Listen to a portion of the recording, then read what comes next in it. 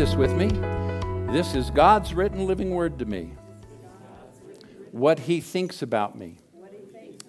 It reveals who God says I am and tells me what God says I have. Because it's how God thinks, I choose to believe and act on what I'll read. And therefore I am transformed. We're in a study of the book of Romans, and we're in chapter 1. We've made it as far as the salutation so far. That's good progress, considering all of the meat and wonderful information that the Apostle Paul put in this powerful book, Romans chapter 1. Our text for this morning will begin in verse 7, and I am going to be reading from the New Living Translation, starting in verse 7. I am writing to all of you in Rome who are loved by God and are called to be His holy people. May God our Father and the Lord Jesus Christ give you grace and peace.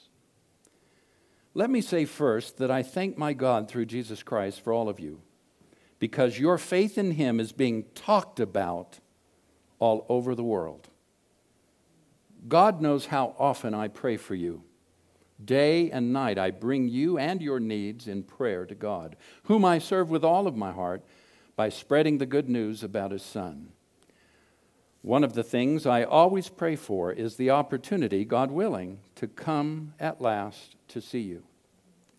For I long to visit you so that I can bring you some spiritual gift that will help you grow strong in the Lord. When we get together, I want to encourage you in your faith, but I also want to be encouraged by yours. I want you to know, dear brothers and sisters, that I planned many times to visit you, but I was prevented until now. I want to work among you and see spiritual fruit.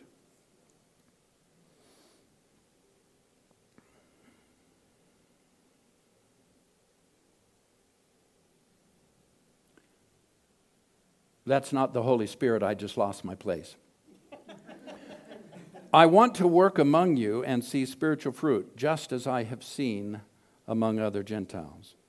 For I have a great sense of obligation to people in both the civilized world and the rest of the world, to the educated and the uneducated alike. So I am eager to come to you in Rome, too, to preach the good news. For I am not ashamed of this good news about Christ. It is the power of God at work, saving everyone who believes, the Jew first and also the Gentile. This good news tells us how God makes us right in His sight. This is accomplished from start to finish by faith. As the Scriptures say, it is through faith that a righteous person has life.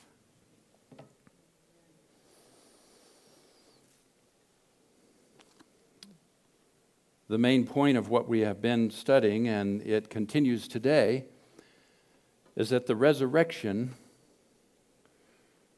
is the beginning of God's new world.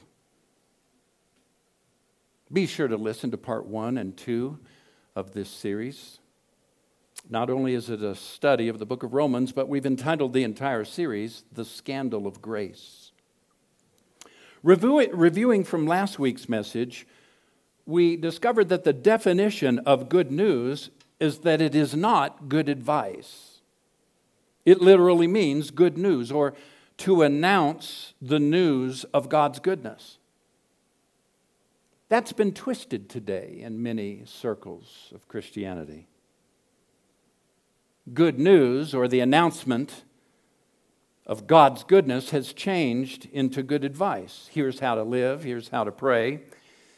Here are the principles to being a better Christian, a better person. And in particular, here's how to be sure that you're on the right track for happiness after death. Take this advice, say this prayer, and you'll be saved. Come on now. Most of you that went to Sunday school when you were young or have grown up in the church know that that's exactly the gospel that you heard. Take this advice, say this prayer, and you'll be saved. You won't go to hell, and you'll go to heaven. And it's interesting that Jesus talked so little about either. In fact, he talked far more about heaven coming to earth. In verse 4 last week, we discovered that there's a particular word that Paul uses that means marked out, or that God locates us. He located Paul. He located us. He's marked us out. He's given us a new horizon. Now, the horizon is where the earth meets the heaven, or where the earth meets the sky, as you look out across and notice that unending, that infinite area where earth seems to touch sky.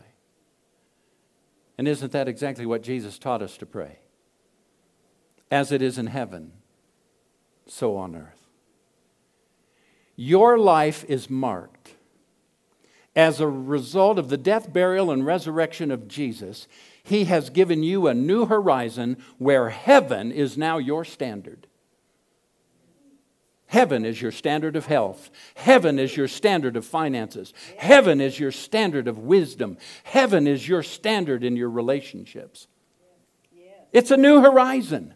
God's taken you there.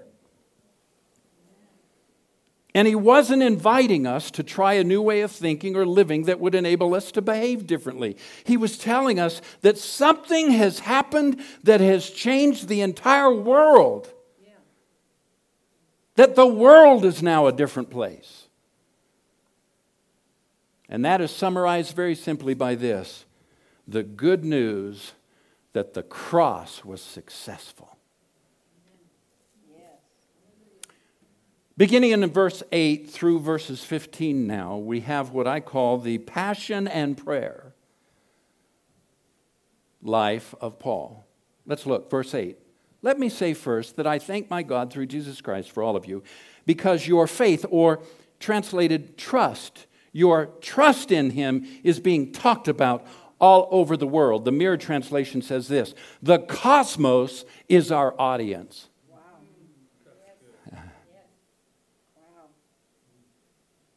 I have a question this morning. What about your simple trust in Jesus Christ is being talked about by your friends, by your neighbors, by the fellow employees that you work with?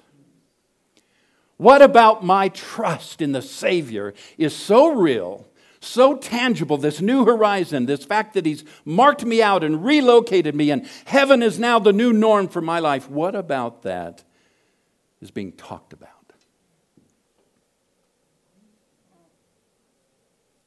Starting in verse 9, he says, God knows how often mark that, how often I pray for you.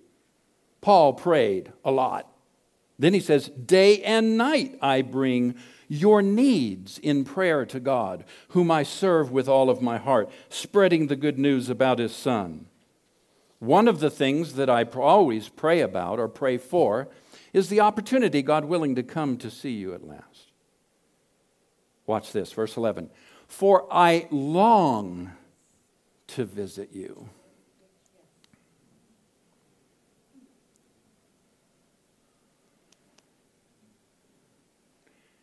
We wouldn't even have to announce something like Wednesday night if every individual under the sound of my voice longed for His presence, longed for the company of the saints, longed just to get around each other where we could smile and touch and reach.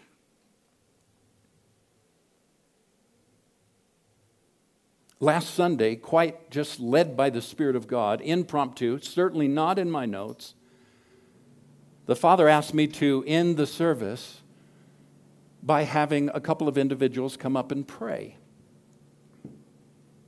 One of them that the Lord told me to have come up and pray was in the restroom.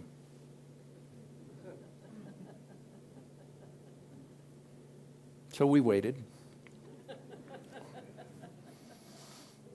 That individual came up and began to pray, and the Spirit of God dropped. And what wound up happening is that individual was just surrounded by not preachers, not the professionals, by you, the saints. Paul calls you all saints. Saints aren't statues. Oh, wow. Please, Pastor Jeff, don't meddle.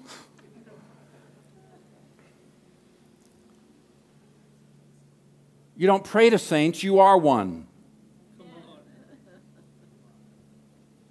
You pray to God the Father in the name of Jesus Christ, and the Holy Spirit causes it to manifest in the earth. Why? Because you're on a new horizon. Heaven is now the new norm for you. So a bunch of you saints gathered around this individual up here, and they were in tears. I love that. See, that's the passion Paul was talking about here. That's the longing to visit you that he's talking about here in verse 11. We don't need to announce Wednesday night, first Wednesdays, because all of you are going to be here, because I long to see you. I long to be in the presence. I long to just see what God's going to do.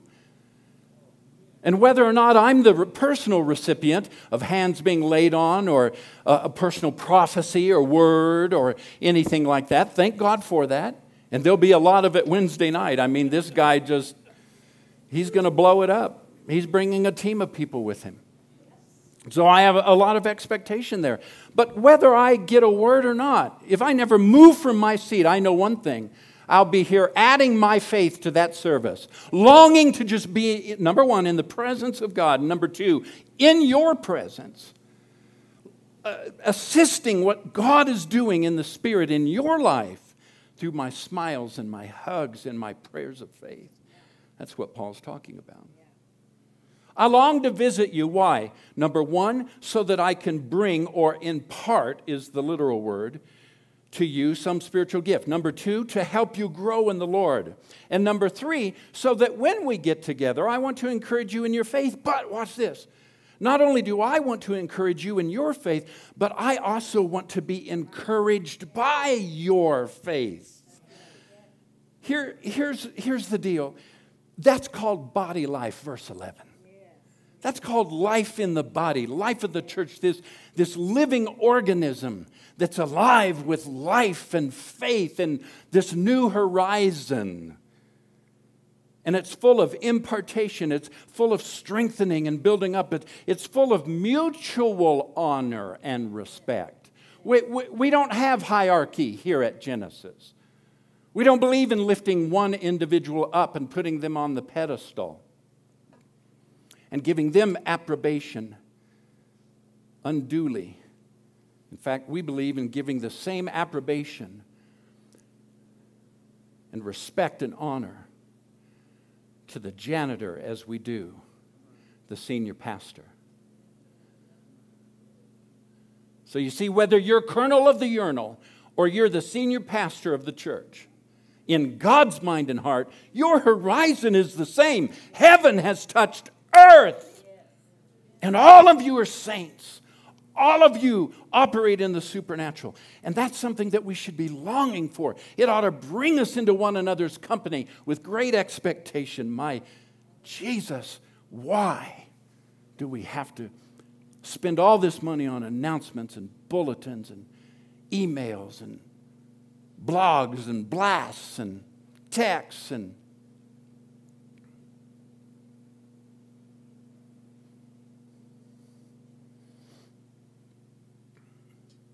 look back at verse 9. I'm struck by what Paul didn't pray for. Did you get that? I'm struck by what Paul didn't pray for. He never prayed for healing. He never prayed for their finances. He never prayed for them to defeat the devil or to hold on, don't worry, it's going to be okay. Why? Because they were marked with a new horizon. Jesus had relocated them. They didn't need to pray and drone and cry and reach. And for finances or healing or those kind of things. Why? Because it's part of your sanctification. It's part of what Jesus accomplished on the cross. It's part of your redemption. It's part of being redeemed back into your innocence. Every one of you is prosperous. Every one of you is walking not only in healing when you need healing, but you're walking in divine health. Paul prayed very little over many of the things that we spend so much time praying about. Why? Because he realized who he was in Jesus. He realized he had been located with a new horizon. Heaven had come to earth, and he was walking in it. And so where Paul spent most of his time praying was for the needs of others, just blessing them, praying that he might come to them so that he could impart a spiritual gift and strengthen them in the Lord. And oh, by the way, I'm going to need strengthening too. I want to have hands laid on me. I want to receive a word. Isn't that special? Isn't that respect and honor amongst the body? I love that. You see, the fivefold ministry gift of apostle, prophet, evangelist, pastor, and teacher, they're given as gifts to the ecclesia. Ecclesia simply means the called out ones, or it's the word that Jesus used for church. I will build my ecclesia, and the gates of hell will not prevail against it. Those that are called out, those that gather, I'm going to build them. I don't know if you realize this or not, but there's a vast difference between a gift and a reward.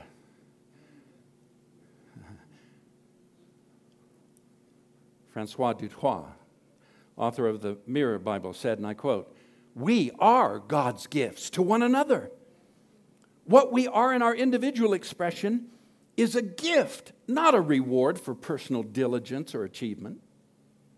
These gifts were never meant to establish one above the other or to become mere formal titles, but rather to identify specific and dynamic functions with one defined purpose, that the body would minister to itself and grow itself in love." What's your passion? What moves you? Are you challenged in your life right now to change, to move in God, to come up higher, to go deeper? Is your faith being challenged, or have you become mediocre in your spiritual fervor?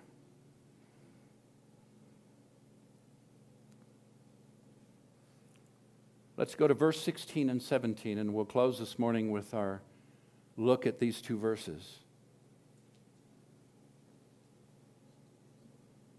And as I do,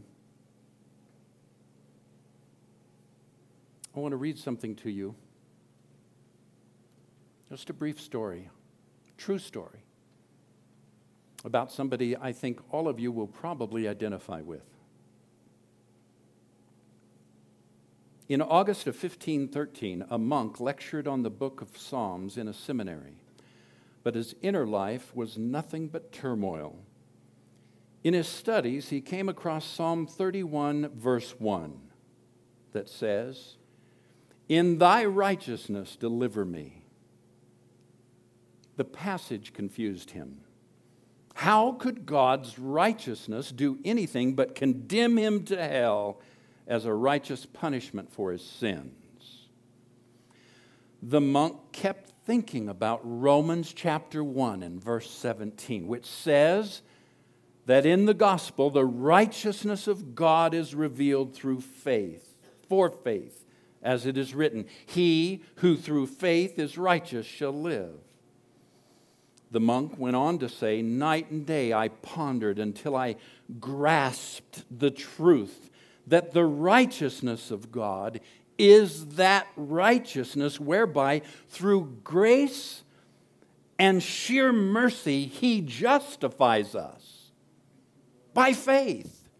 Therefore, I felt myself to be reborn and to have gone through open doors into paradise," this monk said.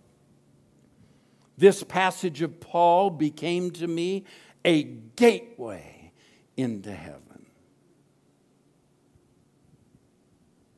Martin Luther was born again, and the Reformation began in his heart.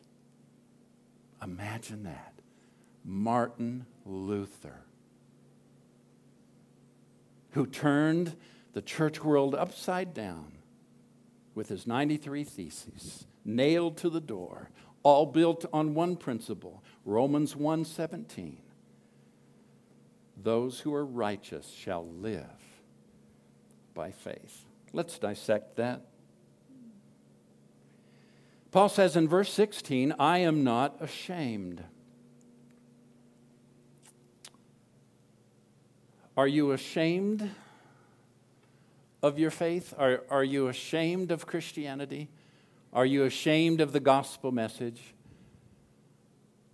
Do you find it difficult to share about your best friend, Jesus, with somebody else because you're concerned about what they'll think about this moral list, this requirement to end their behaviors and become like you before you can sign them up for the club? Such has been our gospel. No, Paul was not ashamed because he believed God got it right in rescuing man from the effect of what Adam did wrong. He was not ashamed because God redeemed mankind back to his innocence, changing the world. Now that's good news. And by the way, it applies to your next door neighbor. It applies to the homosexual and the lesbian. It applies to the thief and the murderer.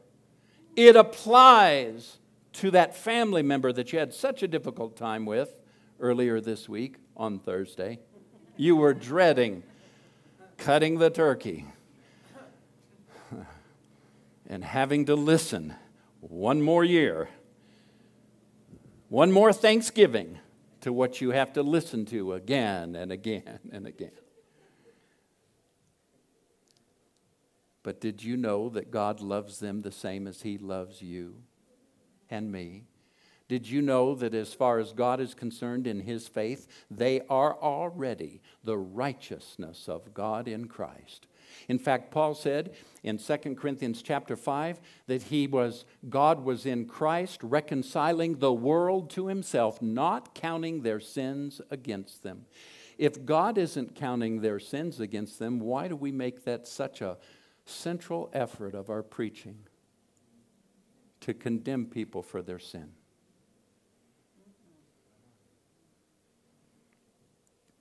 You see, Paul wasn't ashamed because he lived in this new horizon of love minus judgment.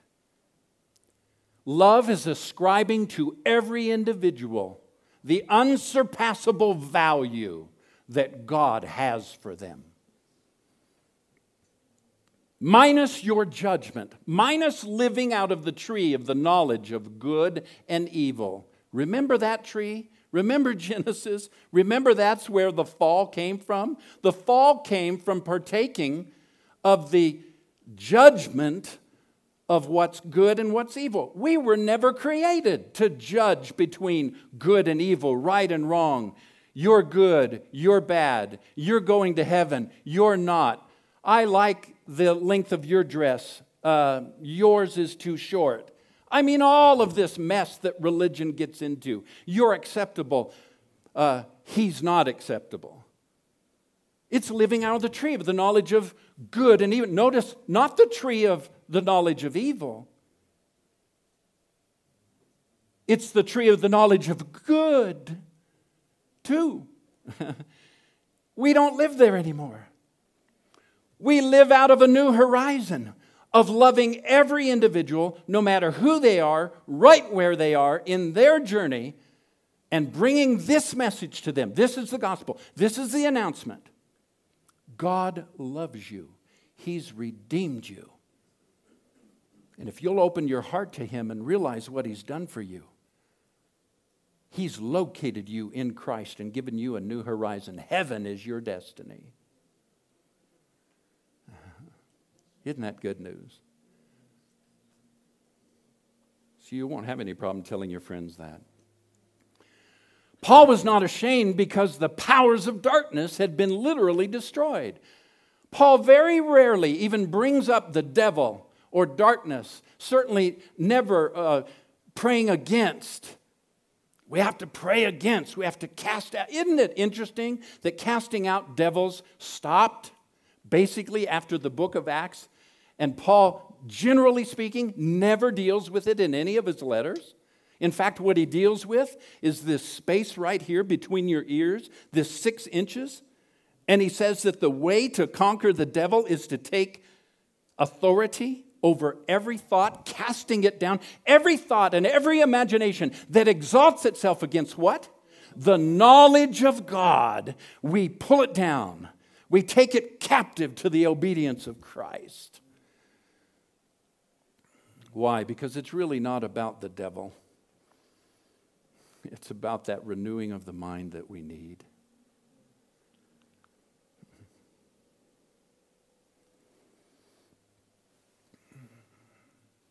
Paul wasn't ashamed of the gospel because of the sheer force of righteousness. So let's recap that. Paul was not ashamed because he believed God got it right in the cross. He was not ashamed because he believed God has redeemed all of mankind back to his original innocence, and he's changed the world with that. Paul was not ashamed of the gospel because love minus judgment was his message. Paul wasn't ashamed of the gospel because he knew all the powers of darkness had been disarmed and destroyed. Paul wasn't ashamed of the gospel because he was now living out of a new horizon. Heaven was his new norm. He lived out of a force of righteousness. Watch this, verse 17. God here in verse 17 gives us a glimpse into the gospel of justification. The good news tells us how God makes us right. What? The good news tells us how God makes us right in His sight. This is accomplished from start to finish by faith. He didn't ask your opinion. He didn't consult with me first. Boy, would I have messed that up with all my religious attitudes and moral lists. He didn't inquire of me. By faith, God believing the world would respond to Him. In faith, they'd respond to it. Here's what Paul said. It's the goodness of God that leads a man to repentance. So why are you preaching from a moral list of do's and don'ts? People in their conscience already know they're broken. They already know there's an emptiness inside. They're trying to fill it. That's why we try to fill it with all the things that we do, is because we sense an emptiness. It doesn't help to tell people they're empty when they know they're empty and then define that emptiness for them. Well, you shouldn't be smoking. You shouldn't be drinking. You shouldn't be fornicating. You shouldn't have those same-sex desires. That's not holy. If you'd stop all that and come to church with me, you see where all that's going? Do you see why that is such a... And it's not the good news. It's good advice, but it's not good news. And so Paul says, look, God did this thing by faith.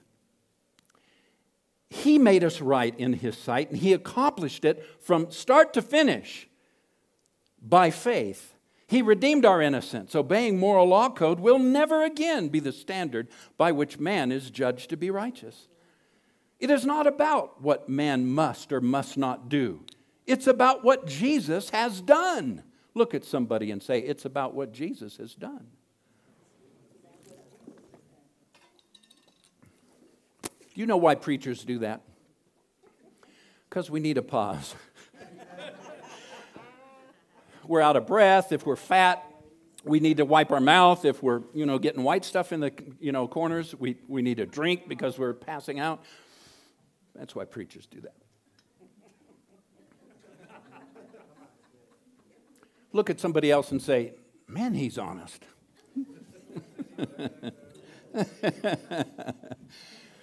You've never had so much fun in church. Come on. He says it's from faith to faith and not man's good or bad behavior. You see, here's the deal. The promise outdates performance as the basis of man's acquittal. Deuteronomy 28, the great chapter. Every Bible student, every Sunday school attendee knows Deuteronomy chapter 28. First 15 scriptures on the blessing. The rest of the chapter, twice as many verses, all on the curse. And boy, if you don't live in it, if you don't live in obedience, God's going to, oh man, you should go through those curses sometime. I mean, you want to just have a bad day. You want to get discouraged and bummed out. Read Deuteronomy 28. So here's what the Lord had me do one day when I was reading through there and I started to get discouraged. First of all, He reminded me that righteousness was by faith, not by obedience to the law. But secondly, He said, you know what? All of these curses, if you'll flip them, it'll give you an idea of the blessing that's on the other side of that. That's what's yours. So when you're reading Deuteronomy 28, if you ever go back there again in your Christian life, after verse 15, read the rest of it, but flip it. So as you're reading about the curse, flip the curse and then declare it over your life as a blessing.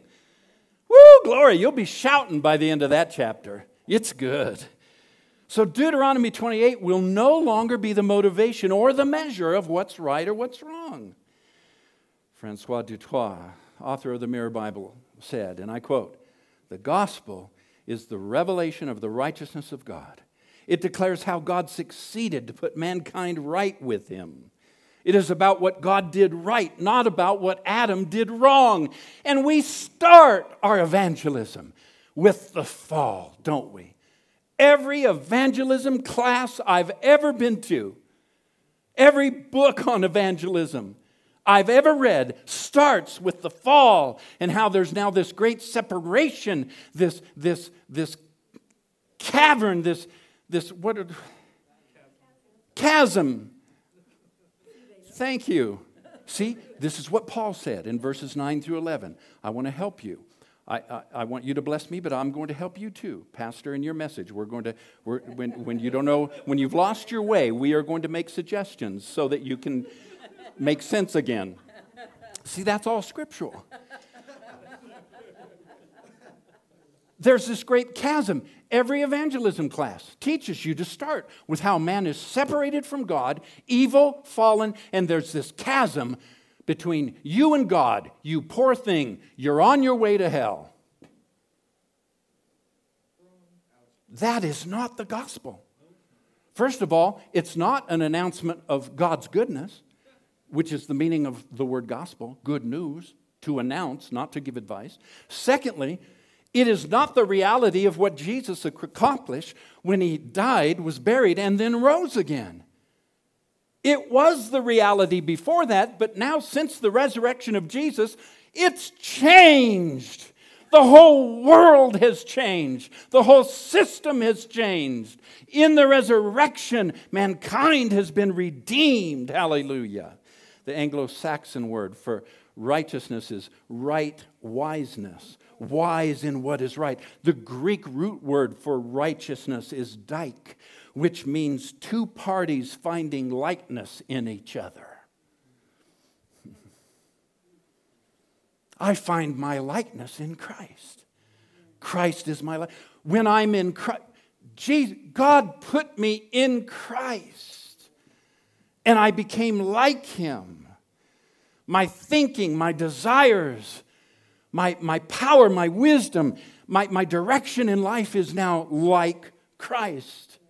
He is my new standard. He's my new horizon. He's my new heaven. The Hebrew word for righteousness, get this, is zadak, which refers to the beam in a scale of balance. You know what I'm talking about. Remember the old scales where it had the beam and then you would weight the left and right side to get a balance of right.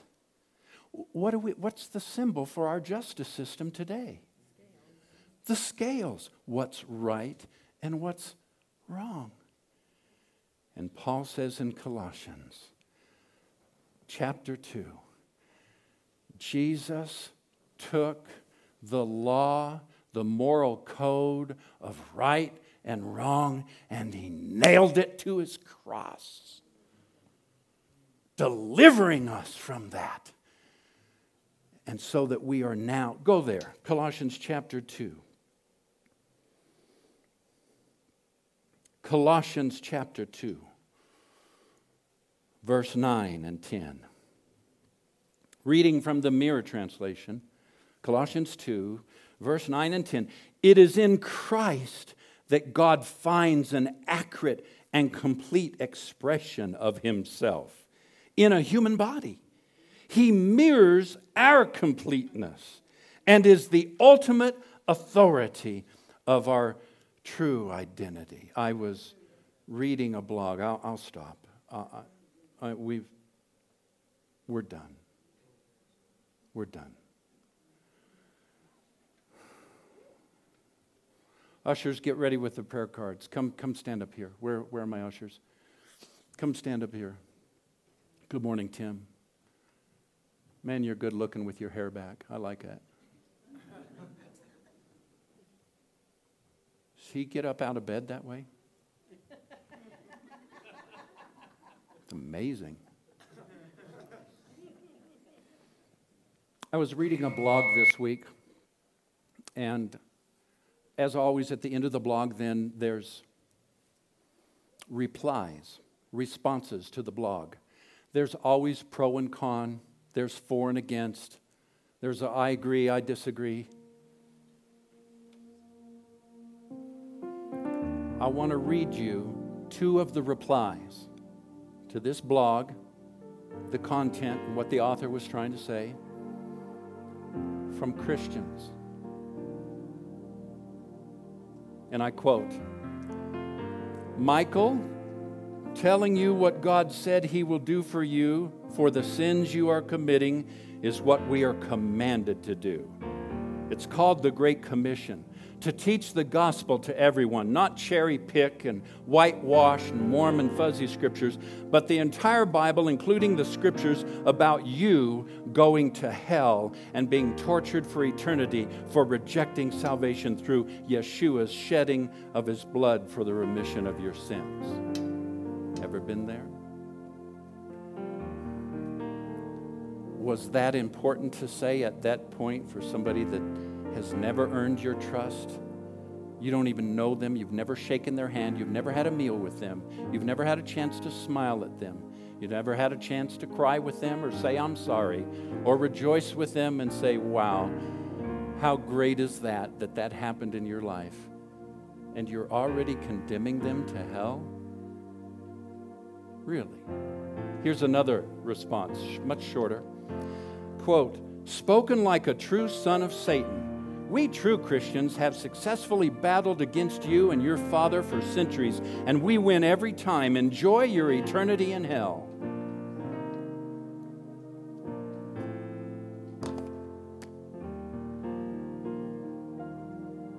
Don't you ever reply to a blog that way. I'll find out.